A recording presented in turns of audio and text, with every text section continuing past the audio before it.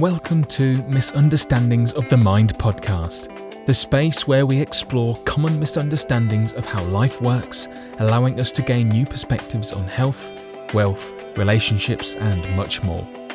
Life doesn't have to be hard work.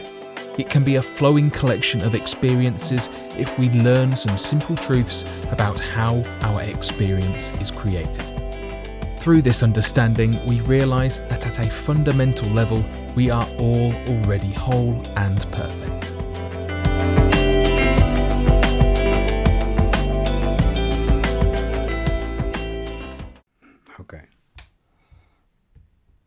Okay, we are live. Welcome to Misunderstandings of the Mind podcast. And today I've got Marnix with me, my very good friend of quite a few years now. I've been wanting to do a podcast with you for a while. You know, it's kind of like I feel like you have I don't know if everyone else does, but I feel like you have a huge impact, you know, in your sharing and stuff like that, you know, in the world and things that the way you express yourself, you know, and I feel a lot of resonance with how you express things and what you express, you know. So it's been on my mind for a while, but I've been particularly shit, anyone listening will know, at doing podcasts for the last year because I've been in my own transition and evolution of understanding and stuff, you know. So I'm really happy to be sat here again and to press record, you know, and see what happens just in the complete unknown, you know, of what we're gonna get, where we're gonna get to. Sure. Yeah. Well, you did great with your first podcast, you know, and you had a lot of momentum. But that's you know, when we talked about this to do this little chat, we initially had the idea to talk about disappointment, you know, like the day-to-day disappointment when you set up a course, or like I did and like you've been doing, and everybody is applauding you for it and nobody signs up.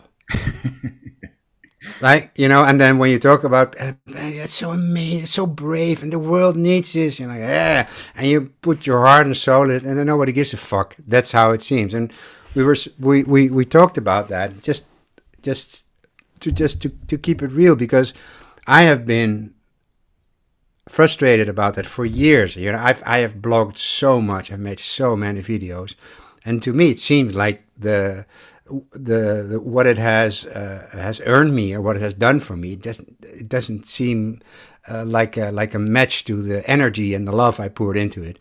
Now, if you're in a spiritual circle, you can easily try to squeeze it into some sort of form to make it right again, like, well, you never know, and there are many people, and we do that all the time, and I'm so fucking done with that. So this was one of the, well, we were supposed to, we had the intention to talk about this, and just before we started the recording, I proposed to you, or presented to you, the idea to talk about death. Not my favorite topic, but a very actual, very present, very important topic for me right now, because not very long ago, like 1.5 weeks ago, one of the most important women in my life passed away. She was my girlfriend for almost 20 years. We share a beautiful daughter, and she was a muse, and she was a supporter of mine for 35 years, and she had cancer for 6 years. And I thought, fuck the whole disappointment thing. This is a bigger disappointment, and it's such a confusing situation for me, because I have cried so much. The ceremony was last Tuesday. We were there. I did a speech. My daughter did a speech for her mom. Just, you know, can you imagine sitting in a room the day before with your daughter writing a speech for her dead mom? You know, fucking hell. So, but there is sadness. There is confusion. There is guilt, because I didn't know. I really didn't know how sadness can work when you let it work, when you let it do what it does, come up and dissolve. And then it's like, you get some time to breathe. I didn't know. I have been suppressing my sadness all my life. So sadness for me was like the biggest thing in the world and the biggest thing to deny in the world. I couldn't do it anymore. A couple of months ago, I decided, when the health of my ex-girlfriend was very rapidly deteriorating, I couldn't be like the joker anymore. Like I thought it was my job. I thought my job was to send the positive vibes, and I did, and she was grateful. But she gave me one last amazing gift, and that was the gift of our connection. And my love for her was so big that I could no longer pretend that I wasn't heartbroken. So the last couple of weeks, when we were called into the hospital, which is never a good sign if the family is called into the hospital, and she was there after 6 years. She had a very aggressive form of cancer, and it turned out that in the last 1.5 months, the cancer has spread like in almost every part of her body. So she was in immense pain. And when we were in the hospital, the doctor said, you can think in terms of days now. Now, we knew it was really bad, but then we had to kind of shift into this new mode. And what I found out is that when this happens, is that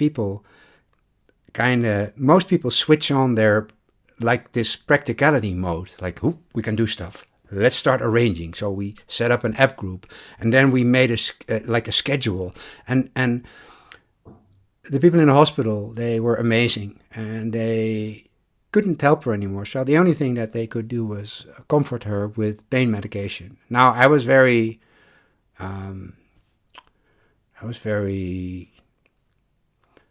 critical when it came to pain medication, like OxyContin and stuff like that, oxycodone, what's the name, and stuff like that, because of the profits they made. And so, I can tell you, I'm really happy with that shit.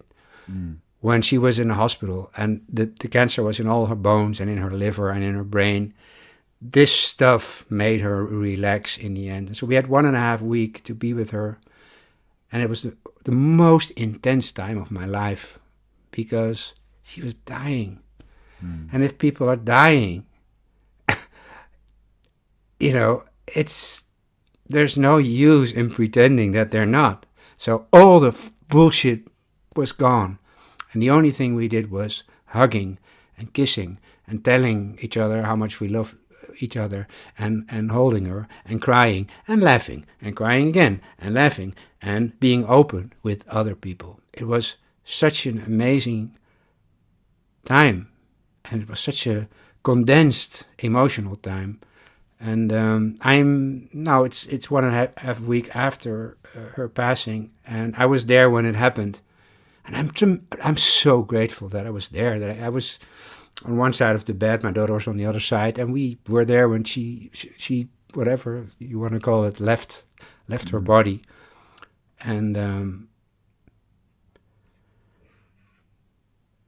the life goes on, like literally. You look outside of the window and there's the garbage collector, and people argue, and then there's somebody's...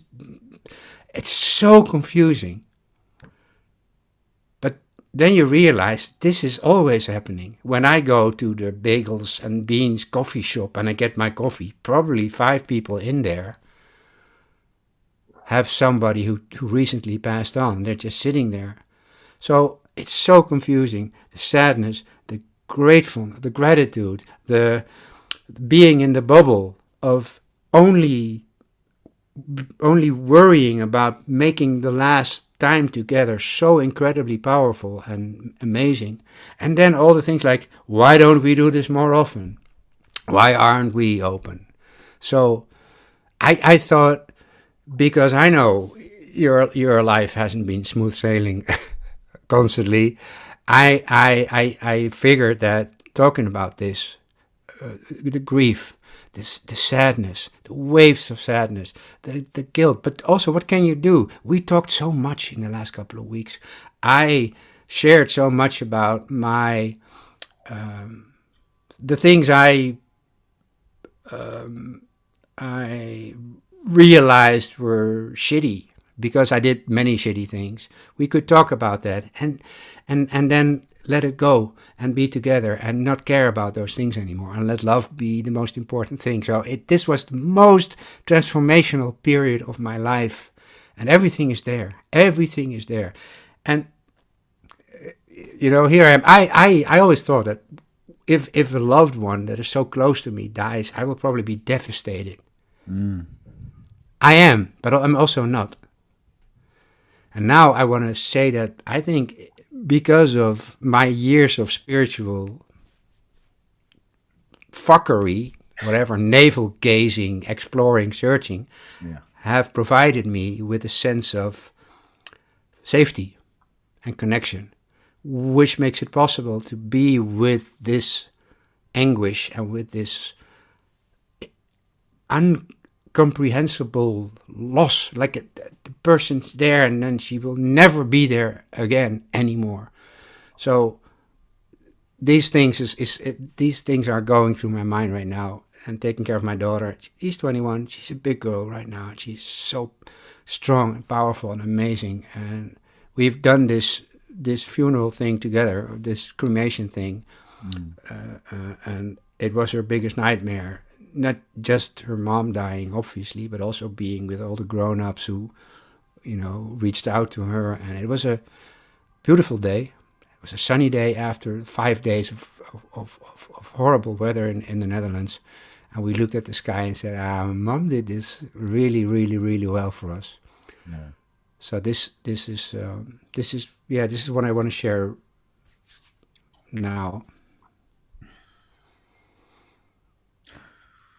Wow.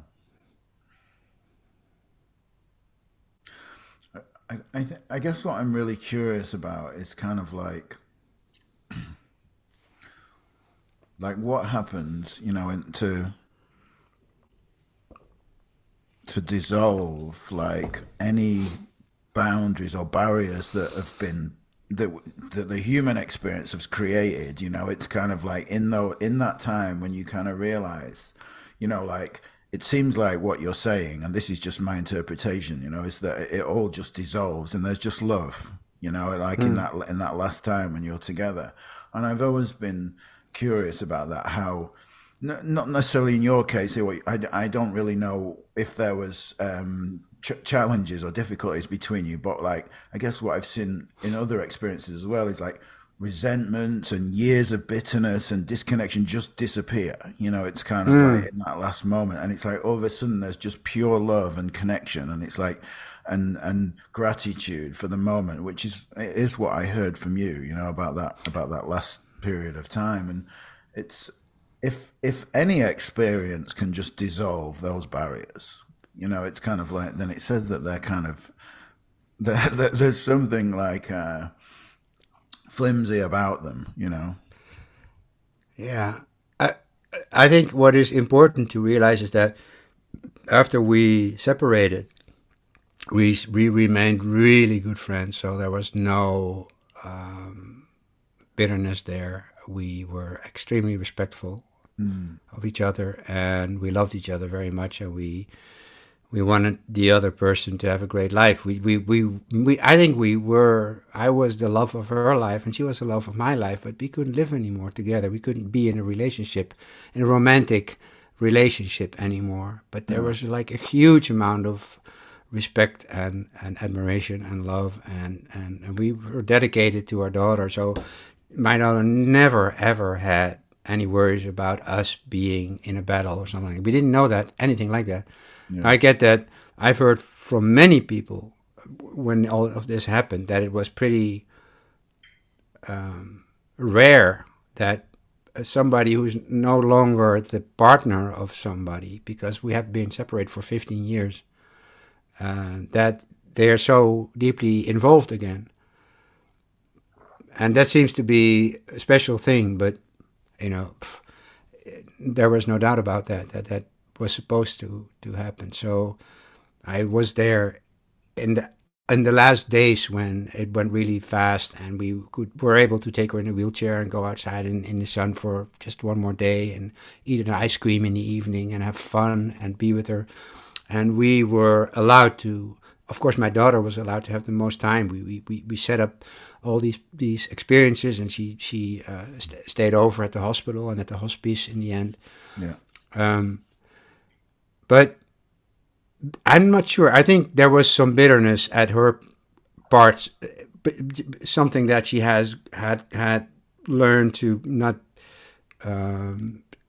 be too encouraged about anymore. Because I when I drank a lot, I was a very antisocial and very self-centered person, and I did shitty stuff. Like, I had affairs, and I was very, very, very unreliable. But she was always so incredibly supportive. So I brought these things up in the last couple of months because I finally realized how much of an asshole I had been. Now,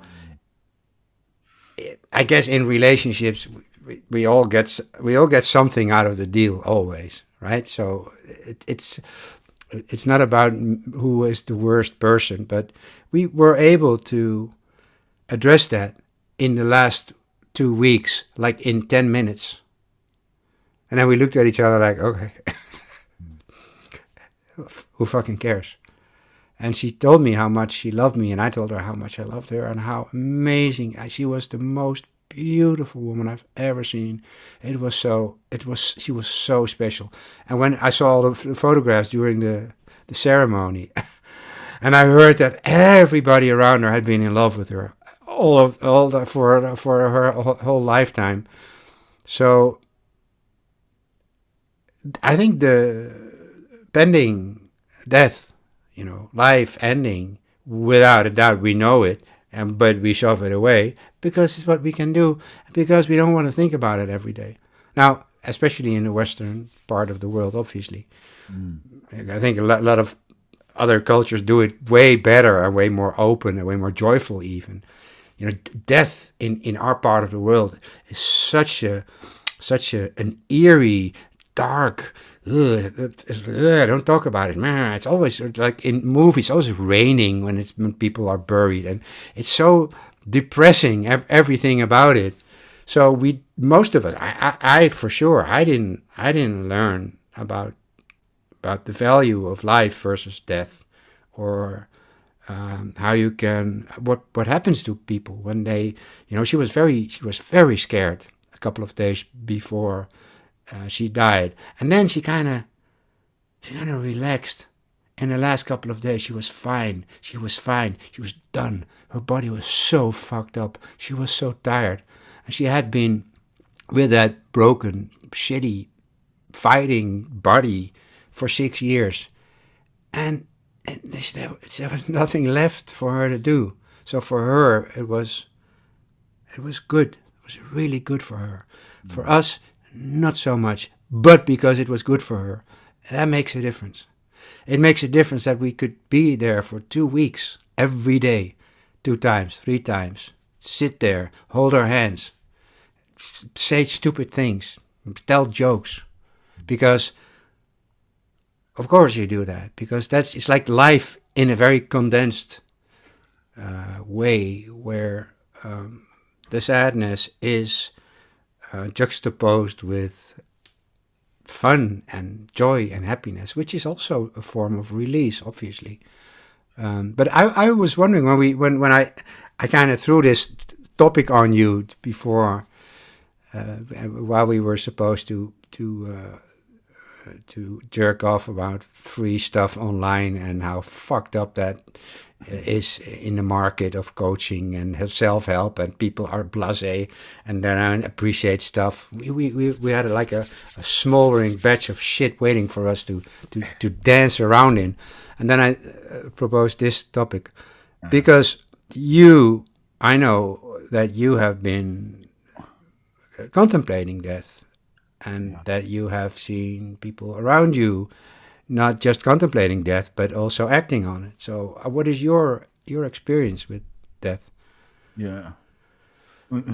Just lastly, on your, not lastly, but like, I just want to reflect that it sounds like such a, it's very touching, but a very beautiful experience that you had with her, and it's kind of like to listen to that is very touching, for me, just what I imagine it to be, it sounds, um, yeah, just sounds very touching, to hear that experience that you had with her. And I'm glad that you got that time, you and your daughter, for sure. It's like, because I guess leading into like how death is so opening, like in that situation where there's just so much love, it's kind of like, and sadness and love and pain and love, it's kind of like that, kind of like you said. But like for me, how death was completely the opposite, and it was just the closing down of everything, and a traumatic childhood experience, losing my dad, just that,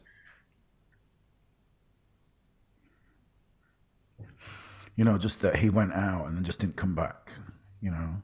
And I guess my mum always told the story, of kind of like that I didn't give a shit. That's what she used to tell the story, that I didn't show You. any, yeah, me, yeah, that I didn't show any emotion, and that it didn't bother me. That's the story that she always told. It's kind of like that. But That's not good. yeah, well, it probably didn't, to the surface, because she never knew, she didn't never knew me. It's kind of like, and that like I repressed everything. It's kind of like, and decided unconsciously in my little 5-year old body, my, like that love was no longer safe, and that I was gonna, keep myself guarded from ever experiencing love again, just to be okay, you know. Have you ever paid, your attention, or have you ever been aware around that moment of cutting off the pain and the confusion and deciding not to give a shit? Have you ever returned to that place and, felt the grief that must have been there somehow?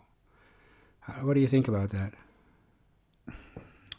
I've been revisiting it my whole life, like Mm. no less painful today than what it was 46 years ago. It's kind of like perhaps even more painful now than then, because of my innocent shutdown, and kind of, and then that led to all the escapism, in life, the food addiction, the being medicated at a young age by the psychiatric profession, and being sent to special schools, psychiatric wards, and just being completely fucking outrageous. You know what I mean? Like I used to, I mean, like the things I used to do as a kid. It's like there was a safe. I mean, just as an example, just one, but I'm talking like there was hundreds. Like there was a safe in our house. My mum had a business, and she must have done some work for cash, I guess, and it was under the floorboards. And I used to get up at 5 o'clock in the morning before anyone else, creep downstairs,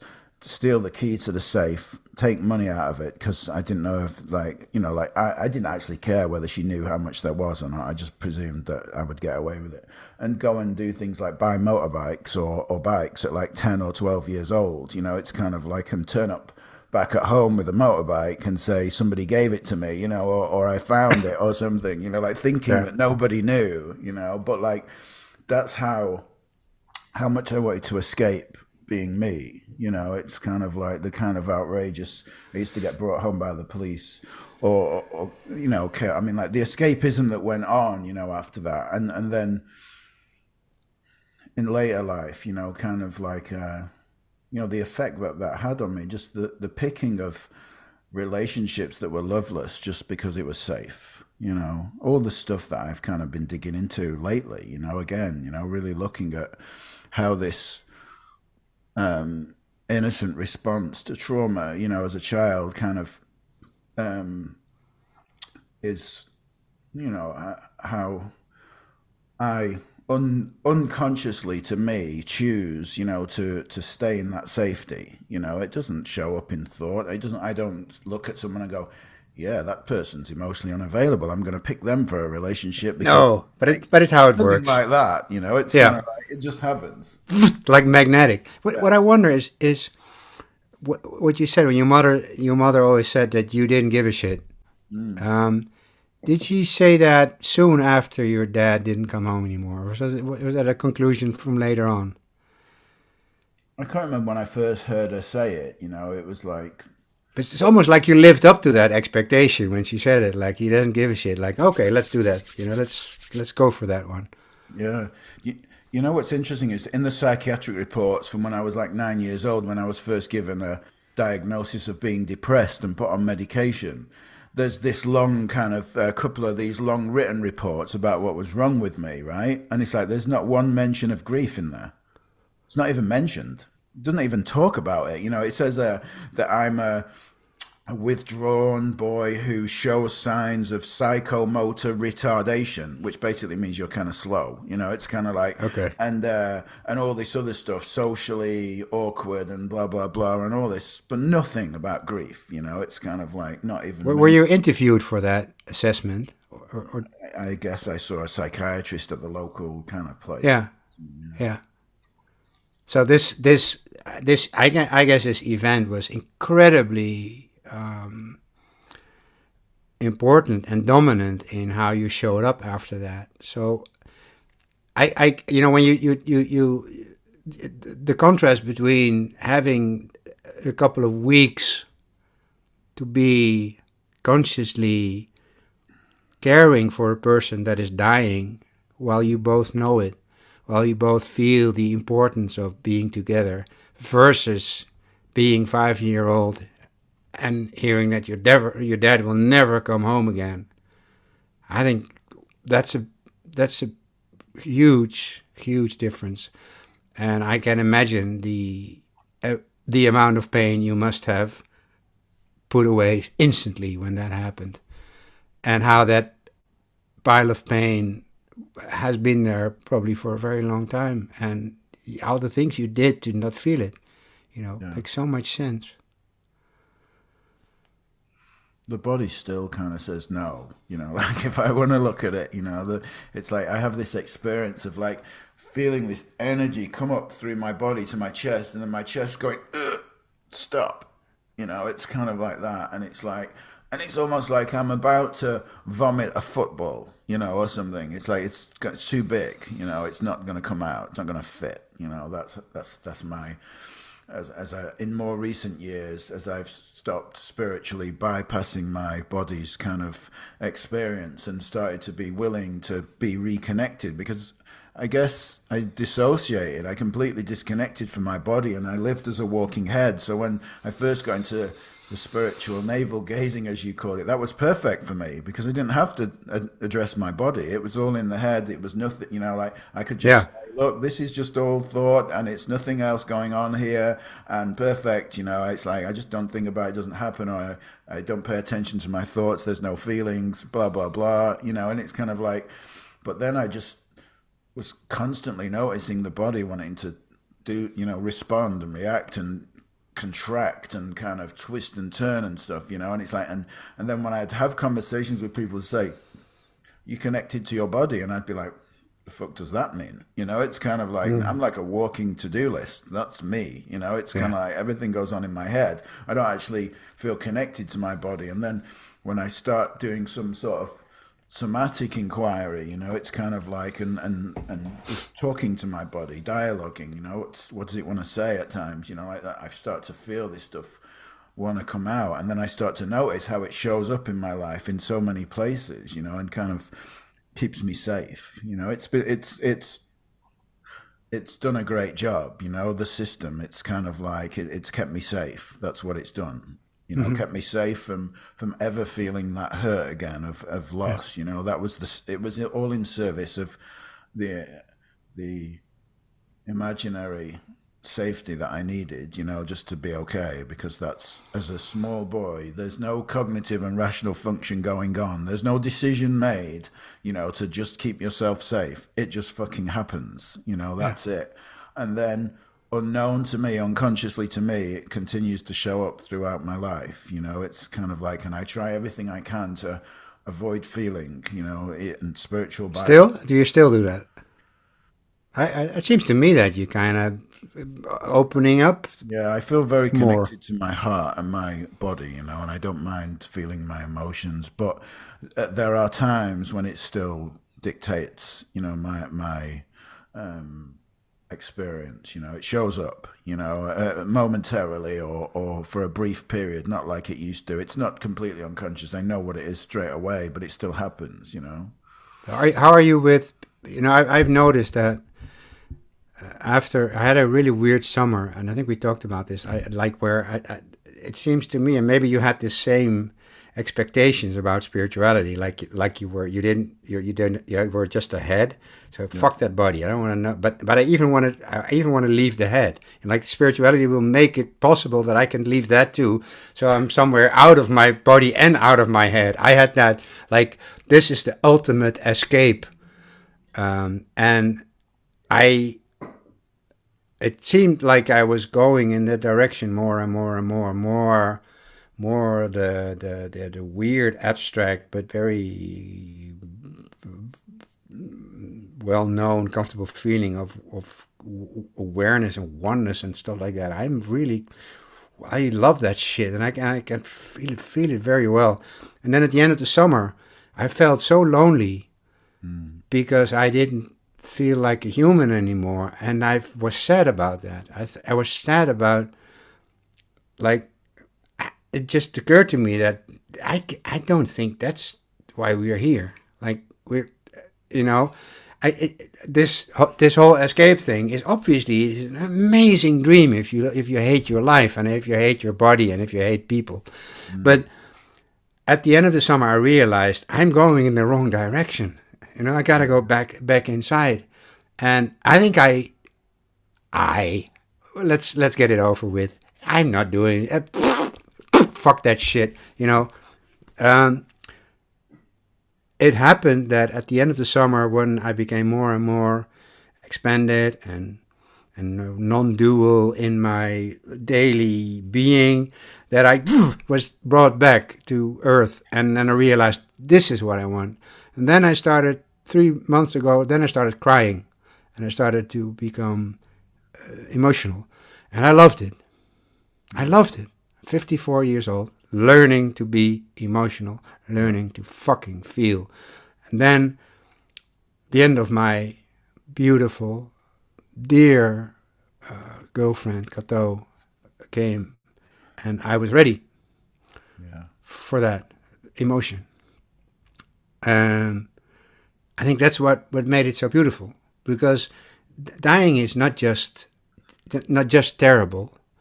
There's so much involved, and when you kind of, I think over the last years, let's give credit to spirituality and how I did it. Is the grounding is amazing. It's really helpful when you think that you don't want to get up in the morning, and you kind of do it anyway. So, emotions, feeling, grief about a 5-year-old boy who didn't have a dad and who made a very logical decision based on not knowing anything about life and sticking to that conclusion, like we all do.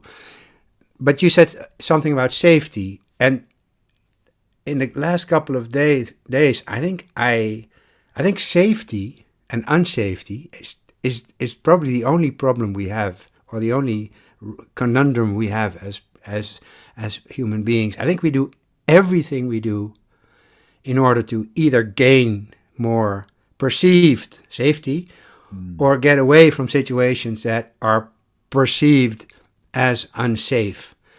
Everything, you can ask me anything that people do, and I can also always translate it back to the safety. And I think that that's where this spirituality thing where we kind of get a sense of, ooh, there is this uninterrupted, energetic knowing that makes feeling bearable. That makes because that is never unsafe. You can find safety in ideas or in thought patterns or in stuff, but in your true self, that is safety, 100%. So I think that's what I realized, and I think that's why I wanted to share this story about the death of my dear friend. Yes, it's fucking horrible. It's sad. I miss her so much. I'm so sad. I cry so much, and then I don't. So it made me so open to being there with her. Like, I spoke to one of my best friends 2 days ago on the ceremony, and he said, the Marnix I know from a couple of years ago would have never been able to deal with this, ever. You would be fucked over, and you would never, you would never return from the agony of this thing. But now you can do that. So, feeling your football wanting to come out. How are you in the process where you are in life right now, where you have small chunks of that coming out, and then, because that's what I see, you have sadness, and then you don't stop it, you don't push it away, sadness, and then it kind of stops, and whew, like you get some, and it's gone for a while. It's an amazing system. I didn't know it worked like that. It's so brilliant, but God. I actually like feeling sad in a strange kind of way, because I've felt so nothingness, for so long, and I kind of would almost like, what is this body that I'm connected to? It's like, I like feeling my heart, it's like, even though it's an ache in my heart, it's kind of, it's nice to be connected to. And that was like the men's thing came up, because it was like, there's so much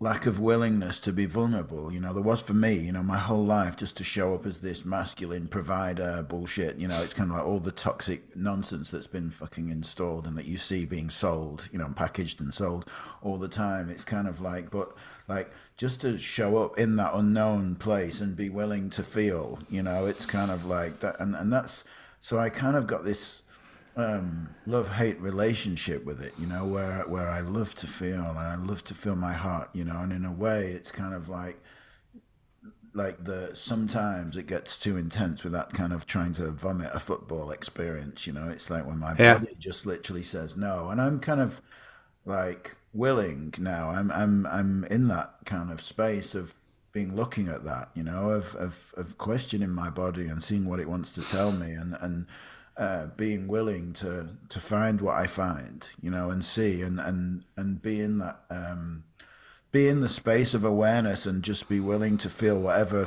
I feel, whatever comes, it's like, whether it's anger, whether it's sadness, whether it's grief, whether it's screaming, shouting, whatever it is, it's kind of like just being that. And I think the spiritual journey, like that we didn't go on a journey together, but somewhat we went through similar stuff, the three principles, non-duality, different stuff, and it's kind of like, it almost in a way gave me the knowing that I'm okay, that I'm always okay, it's kind of like, and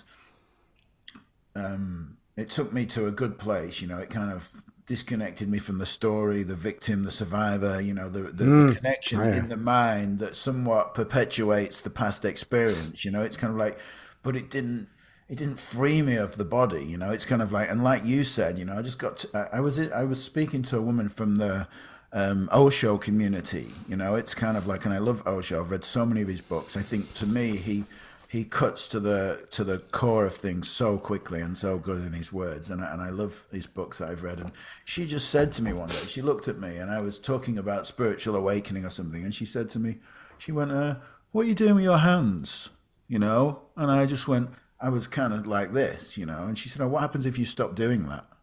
just so many tears came out, you know, and she never said anything. She just sat present, you know. She was just, and my heart could feel the warmth, you know, like the presence that you feel when somebody's just very present with you. You could feel it, and it's kind of like she just sat with me, you know, and it's kind of, and I just cried and cried and cried, and I thought, you know, I've been trying to escape this experience of being connected to my body. You know, I've been by telling myself it's all thought, it's all this, it's all that, and that's when I kind of said, okay, you know, let's be with the body. You know, it's kind of like, let's stop trying to bypass it. Let's stop trying to use the head to avoid the body. You know, it's kind of like and become, you know, you can call it embodied awareness or embodied awakening or whatever you want to call it, but like you said, come back to being human rather than going in the opposite direction and kind of like becoming so fucking abstract that you don't feel or experience any of the humanness. You know, it's kind of like, but coming back to just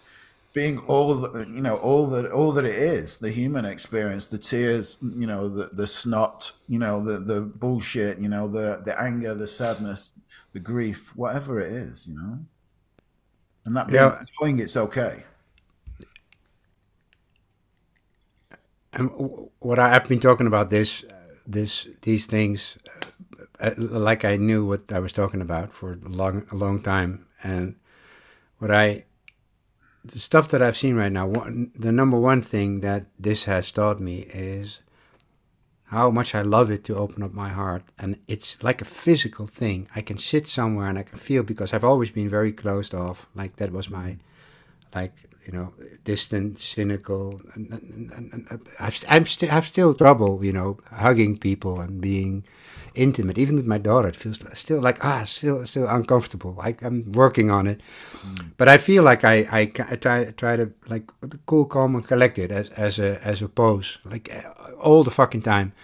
And I now that I have been forced somehow to open up my heart because I wanted to. I wanted to. I didn't want to fuck around anymore and beat around a bush anymore. And then I opened up my heart, and it felt so amazing.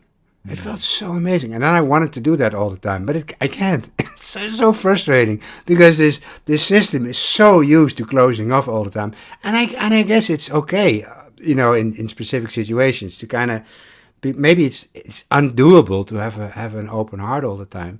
But one of the things that I've noticed is that I was in a bubble for 2 or 3 weeks, like around her dying, with 6 other people, like her brother and my sister and her best friend and somebody else and my daughter. And we were like the best team in the world. And because all the bullshit was stripped, and because we were so incredibly open and so in tune with each other, it was amazing. It was like a magical bubble. But then she dies, and then you have the funeral and the thing, and then it's gone. And it was almost a bit addictive because it made life so incredibly simple, and it was just about love. Nothing else mattered. Nothing. It was only about what can we do for her? What can we do to make her comfortable? What can we do to show her how much we care? That was the only thing. And it was amazing. It was amazing to have just one task instead of the 15 millions we normally have during the day. So returning to like normal life, fucking weird right now, to be honest. But this was the last gift she has presented me with, the opening of my heart and falling in love with my own heart, and not wanting to close it off anymore at all. So I'm 54. I have the rest of my life to learn about this. I always like it when I know there's still so much to learn and I'm already happy with it. Can I go, oh, okay, this is good. I know I'm not even close to what it can be, but this is already good. So it seems that death and love and openness, it's so deeply connected. And I think you and I, you know, talking about death, I think I was working on the killing of the ego right? That's the thing. Yeah. Maybe you try to do that too. Yeah. Like, I tried to kill myself a couple of times, didn't work. Let's kill the ego, Maybe that's less radical. And then you somehow probably realize that the ego is just an imaginary thing. And B, it's like a made up identity that is very functional and very practical. Yeah. And then you kind of, all right, well, there is this ego. It's not real, but it's there. It's kind of pretends to be me. Okay, then there's the body, then there's the world. It's all one, and it's also not one. And then you have to reconcile all of this shit, right? And make something out of it. For me, what happened is I wanted to expand into oblivion.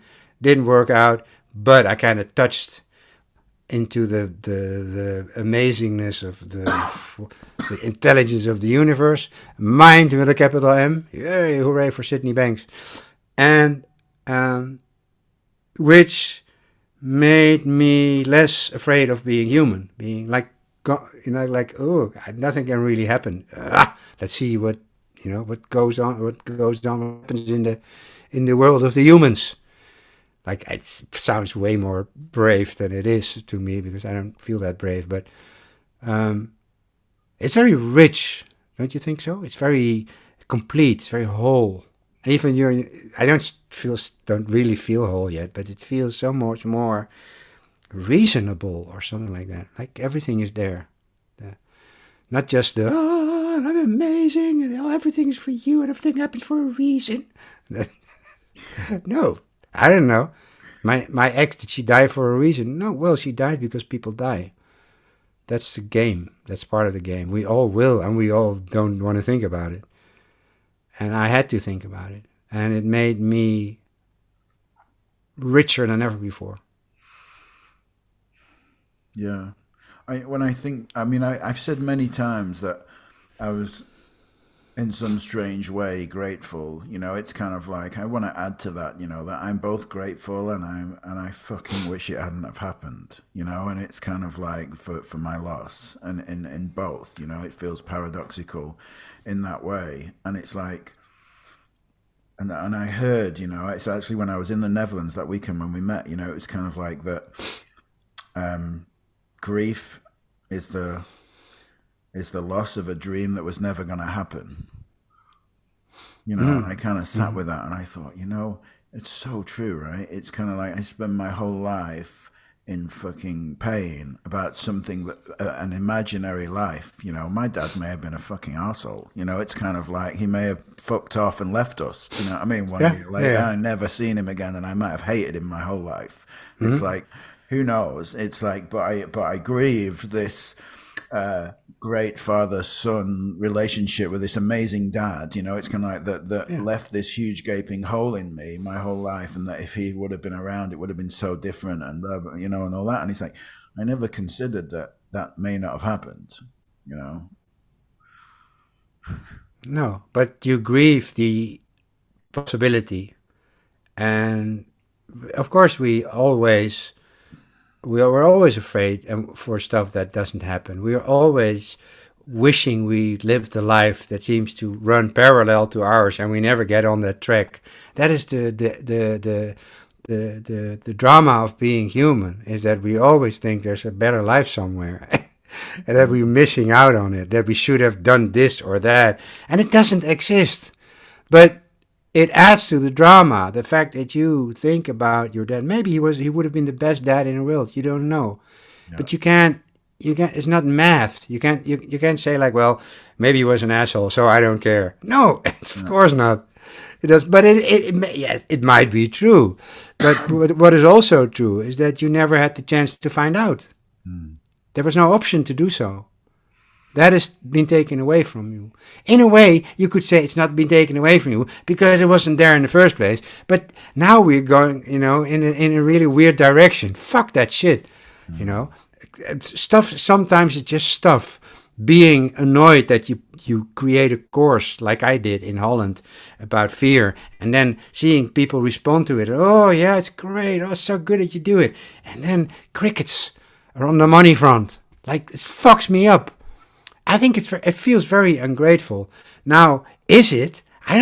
Sometimes I just want to feel that it's ungrateful.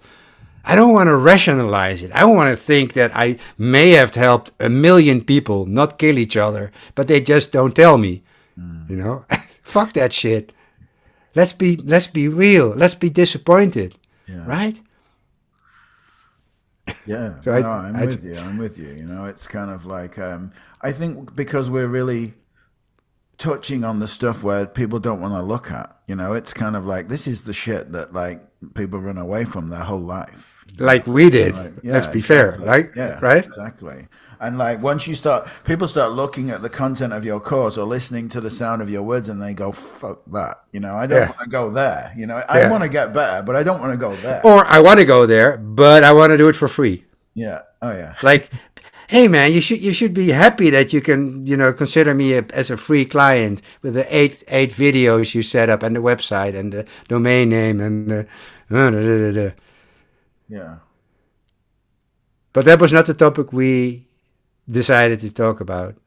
We decided to talk about, but in a way, it's loss. It's also loss of a dream. Your dream was, at least for this thing, your dream was to kind of build your own little community around how you see being a man and how you respond to the difficulties of being a man and seeing other people struggle. That came from your heart. So the pain is not just disappointment. The pain is also following your dream, following your heart, following your intuition, and then not seeing it turn into something that is supposed to be.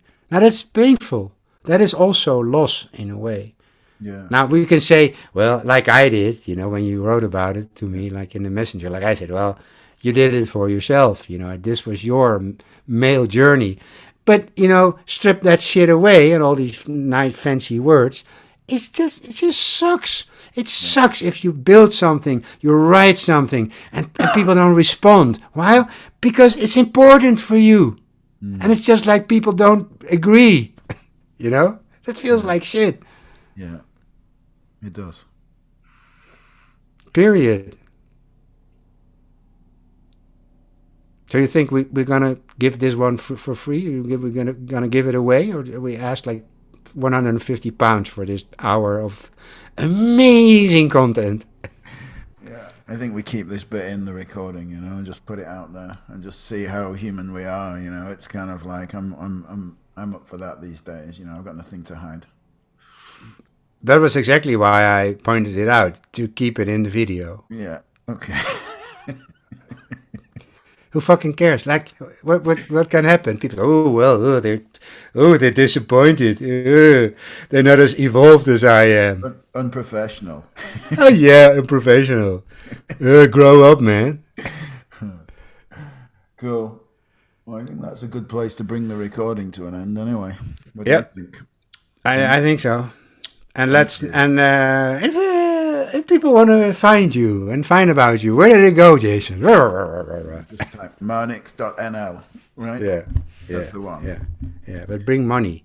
Yeah, bring money. It's not fucking free, okay? Oh no, no, it's not.